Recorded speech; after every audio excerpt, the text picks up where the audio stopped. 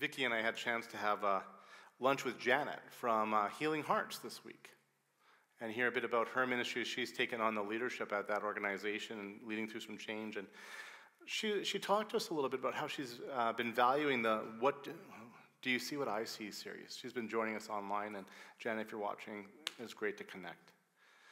And she says, Mike, those questions are so important. And not just for the Christmas story. You see, the root of compassion is in seeing things from another perspective. Seeing things differently. And that means stopping and asking questions. And so these questions we're asking in this series, how do I see things right now? How does the world see this? How does God see it? And how should I see it? Are so important and are a foundational way to move beyond our biases, our tunnel vision, and our assumptions. And the past year, there's been enough things where we've needed to be asking these questions.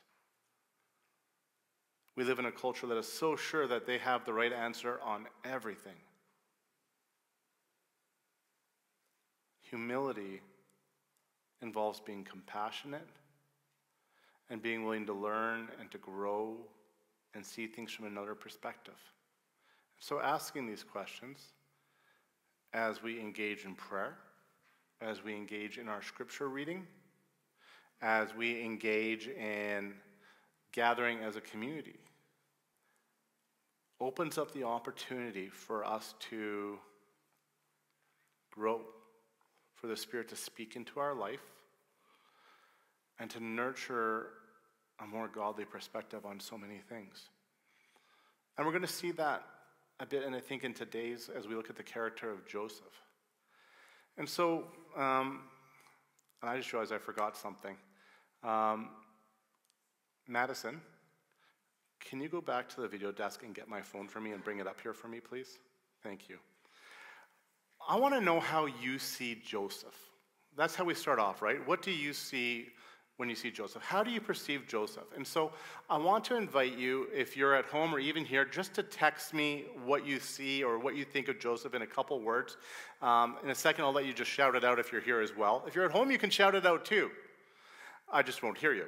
And people will wonder why you're shouting out loud at home.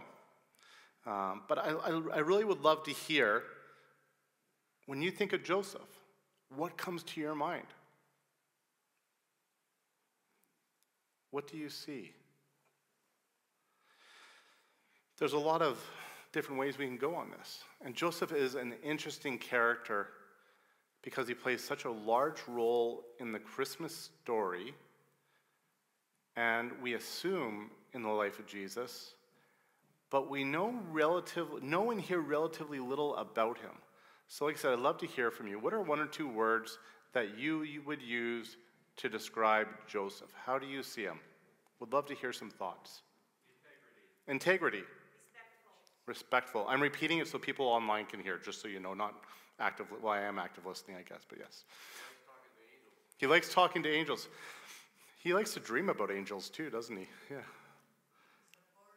Supportive. Hard worker. Righteous. Yeah. Integrity. Yeah. Sorry? Open to growth. Yeah. Faithful. Anybody at home want to text something in? Do we have the number? Oh, the number's on the screen at home, yeah. So he's obedient. Definitely is that, isn't he? Anybody ever wondered about Joseph, what happened to him? He kind of just falls off the radar in Scripture, doesn't he? It's too bad. How many would like to know somebody like Joseph? Like, doesn't he just seem like the kind of guy that, wow, I'd like to know more about him. I'd like to know how he thinks. I'd like to know how he sees things. I think for us, we value Joseph, but he is kind of in the background as well. For instance, when you think of angels at Christmas, How many of you think of Joseph first? Or do you think of the shepherds first? Or Mary? Or Zechariah? And then maybe Joseph? And then do we really count Joseph's angel visit because it was in a dream? Right? Like, do we kind of downplay that one too a little bit? Poor Joseph. Always last. That sounds like me and phys ed.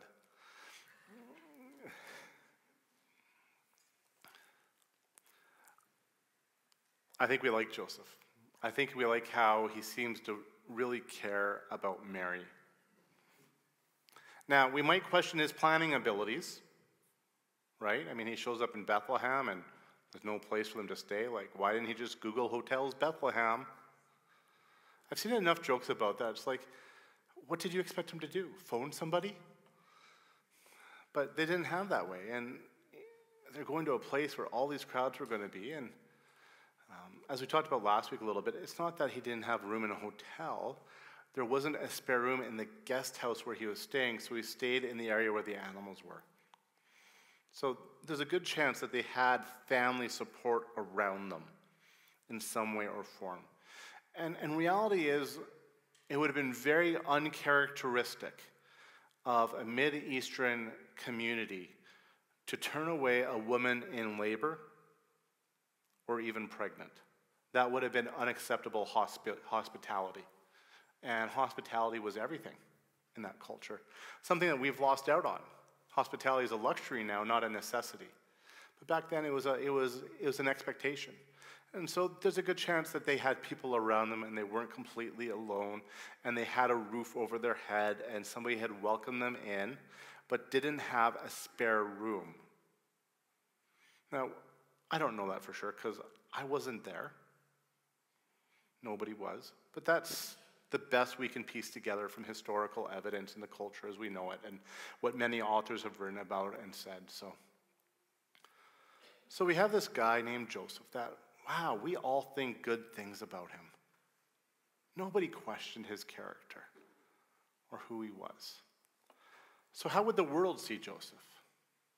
Well, they'd see, we call him a carpenter, but more than likely he was a builder. The word that we translate carpenter should be translated builder in most cases. And if you look around, it's not like there's abundance of forest and trees. And also not that far from where Joseph would have been living, there was Roman work being done where there's a good chance he would have gone and done the work along with many of the workers from his community over there. So could have been with wood, could have been with stone, I don't know. But he's somebody who worked with his hands. Wasn't afraid of getting them dirty.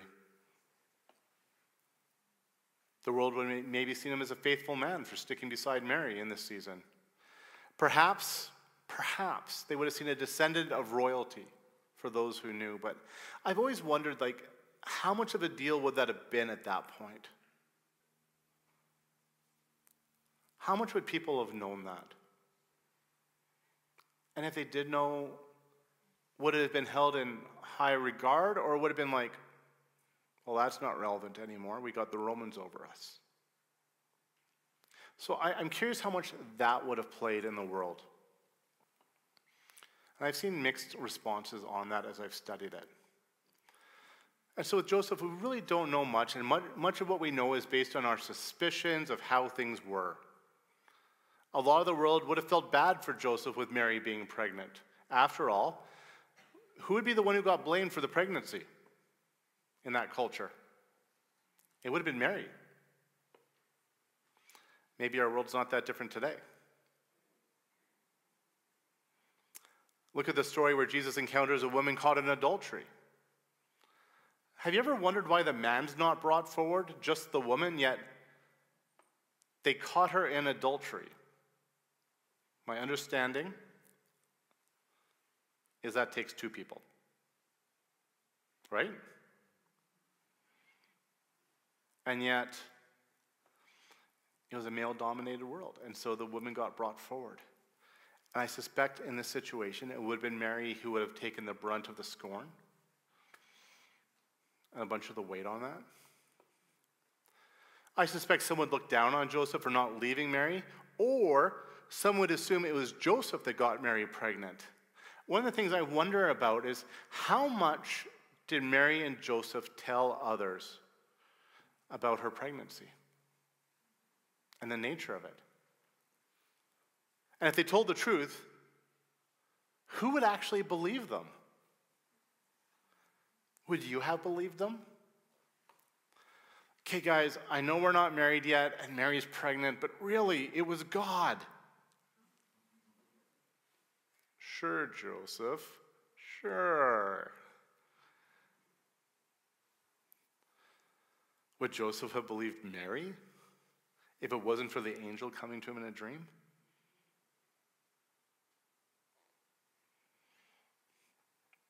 How would Joseph see things?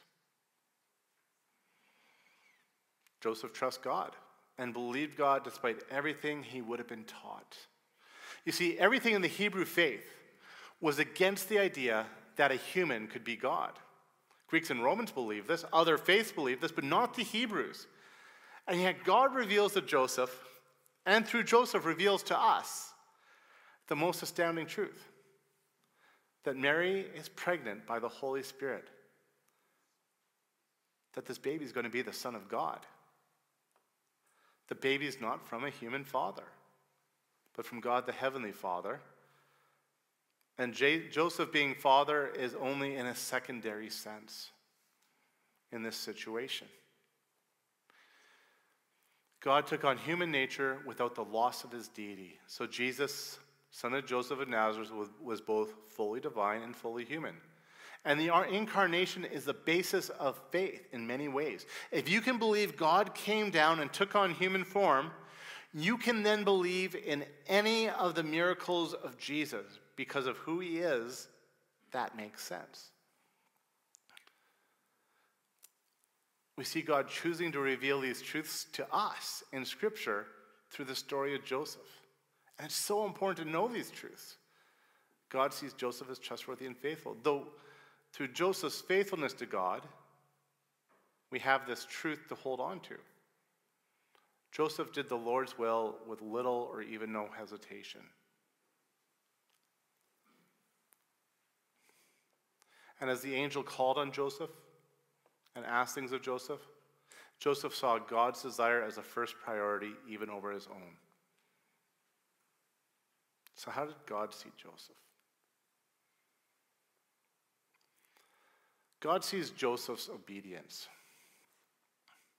He sees Joseph willing to set aside his plans and goals to follow God's call in his life. Joseph has asked a few things to still marry Mary, despite what the world would have told him to do. Joseph was called to name the baby Jesus. And Joseph was eventually to take his family to Egypt to avoid the massacre and slaughter of innocent children that Herod would do to try and get rid of this threat to his throne.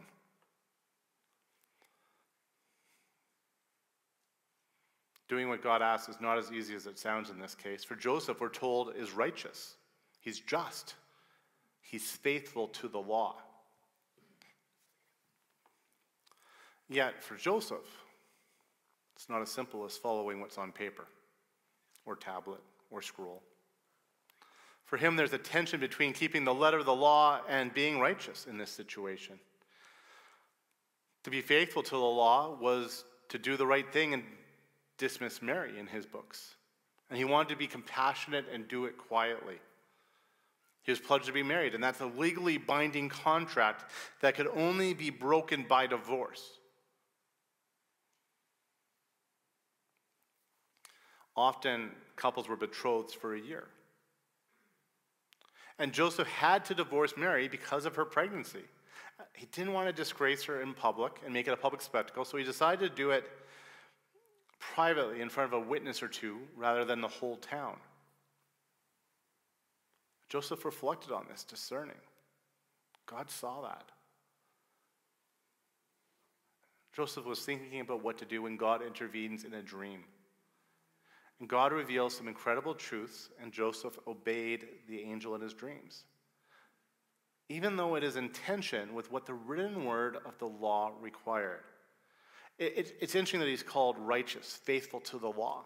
Because in Deuteronomy 22, the call in this situation is capital punishment: kill them, stone them. Harsh, especially in our culture. But that's what the letter of the law was. But that wasn't even the practice in the Gospel's time. So that wasn't what was going to happen. But there was still a sense of a severe and humiliating consequence for this. Joseph's seen as just. He's living by the law, but Joseph's first act is to obey the command of God in the dream. Righteousness is not blindly following rules, but always incorporates the love for God and love for others. And there's a tension in that. It doesn't mean everything's good, everything's great, do whatever as long as you love people. But how we interact, how we talk about things, how we evaluate situations. It has to be rooted in a love for God and a love for others. You know those questions we talked about at the start, the ones that we worked through? That's part of what this is. It's trying to love God and love others by saying, well, how do they see things? How does the world see things? How does God see things? And then saying, okay, God, with all that, what would you have me do? God sees Joseph as the son of David. You know, it's interesting that that's a title reserved for Jesus usually in the book of Matthew. And for God, that title matters. Joseph is a part of the royal dynasty of Judah. Maybe in the world that didn't matter anymore as much, but it did matter to God, so God could fulfill his promises. God knew way back when he prophesied and promised, he gave these prophecies and promises of what would happen. He already knew about Joseph. Isn't that amazing? And we see that Joseph follows through on God's call in his life. Joseph naming Jesus confirms him legally recognizing Jesus as his own son, and thus the son of David too. Extending that title to the one who'd be our Savior.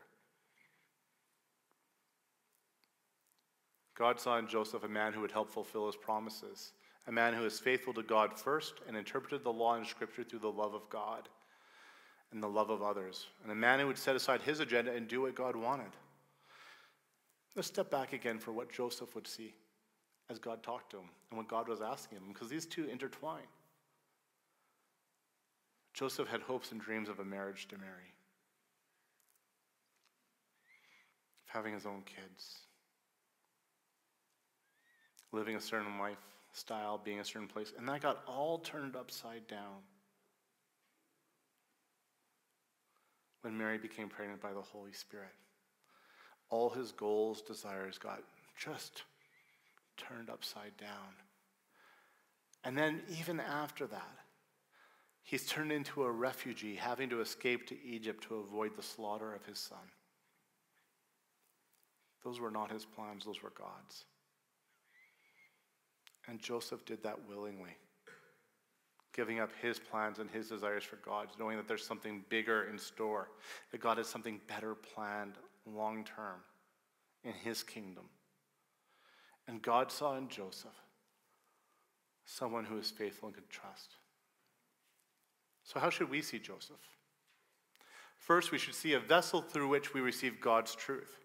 We are indebted to Joseph for his role in the story and the truth shared with us through it.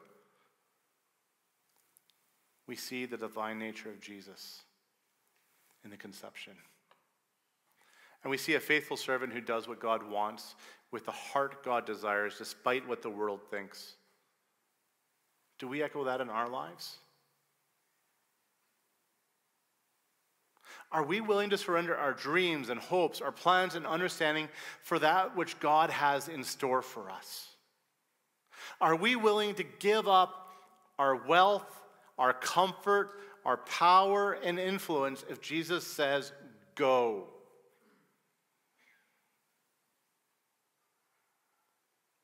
We might say yes initially, but when it actually happens, are we willing to go? It's not always easy. In fact, it can be very, very difficult. Joseph did it, it seems, without any hesitation. And the more our hearts are aligned with God's kingdom, the more we're willing to listen and trust what the Holy Spirit says. Because those are two different things. You can listen to the Spirit, but if you don't trust what the Spirit is saying, if you don't trust what the triune God is calling you to, you're not going to act on it.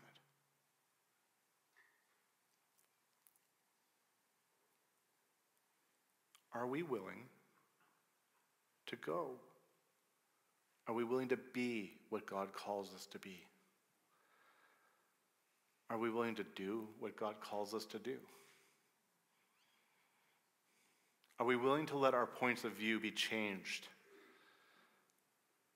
through compassion and a love for God?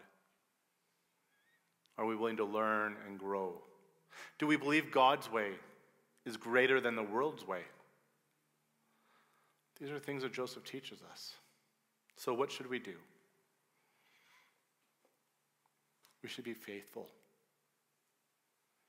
Faithful in prayer, faithful in listening, faithful in loving.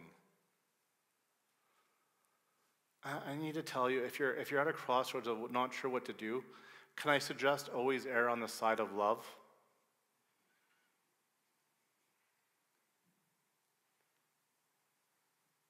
We need more love in our world, especially now. Loving one another, sacrificing our comfort for others. Loving each other and having understanding for one another. And I'm not talking just as a church, but our world needs this witness now more than ever. And God has said, go to us. He said, go into the world. Go into the places around you and make disciples. He said, go and love your neighbor as yourself.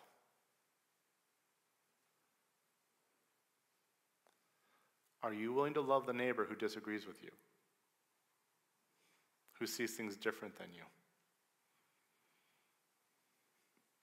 Are you willing to love your neighbor who's of a completely different faith? Are you willing to love the person begging outside Walmart?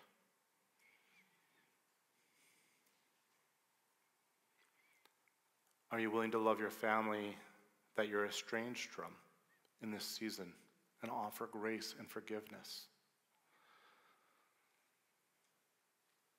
God's called us to forgive as we wish to be forgiven. Are we willing to do that? So let's be faithful to what God has called us to. And like Joseph, let's root our actions in a love and a faithfulness to Scripture. Those two intertwined, holding things in tension with each other. Let's look past the expectations of the world and set our eyes on Jesus and his expectations for us. Because we're his body. We are the body of Christ in the world, and we need to live up to that. This world needs the body of Christ at work in it.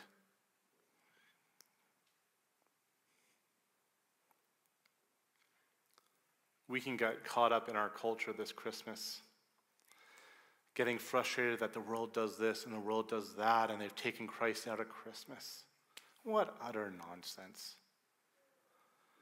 That is the most ludicrous statement I have ever heard in this world, that people are taking Christ out of Christmas. Who here believes Jesus is part of the triune God? Okay. Who here thinks humans have power over God? I should put my hand down, right?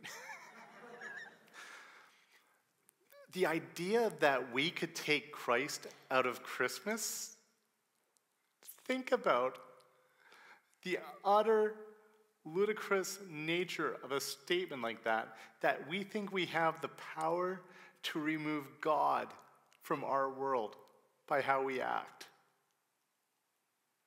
My friends, there is nothing that can remove Christ from Christmas. Nothing.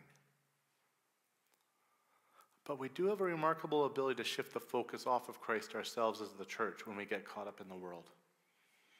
Christ is at work in this world through his servants who are willing. Nothing can remove Christ from Christmas.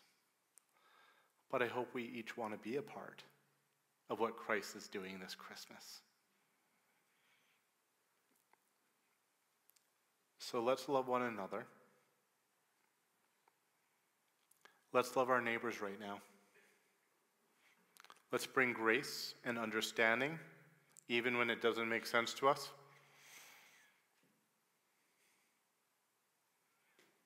And let's look to bring hope into this world and peace. Let's bring joy to those around us and love with Christ at the center. Please bow with me in prayer.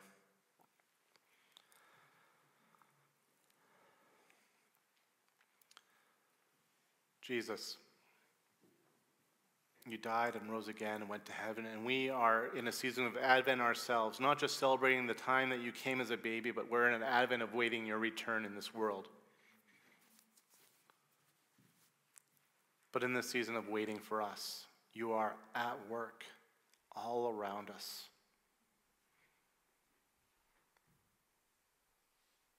Empower us with your Spirit, Lord, to be a part of that work.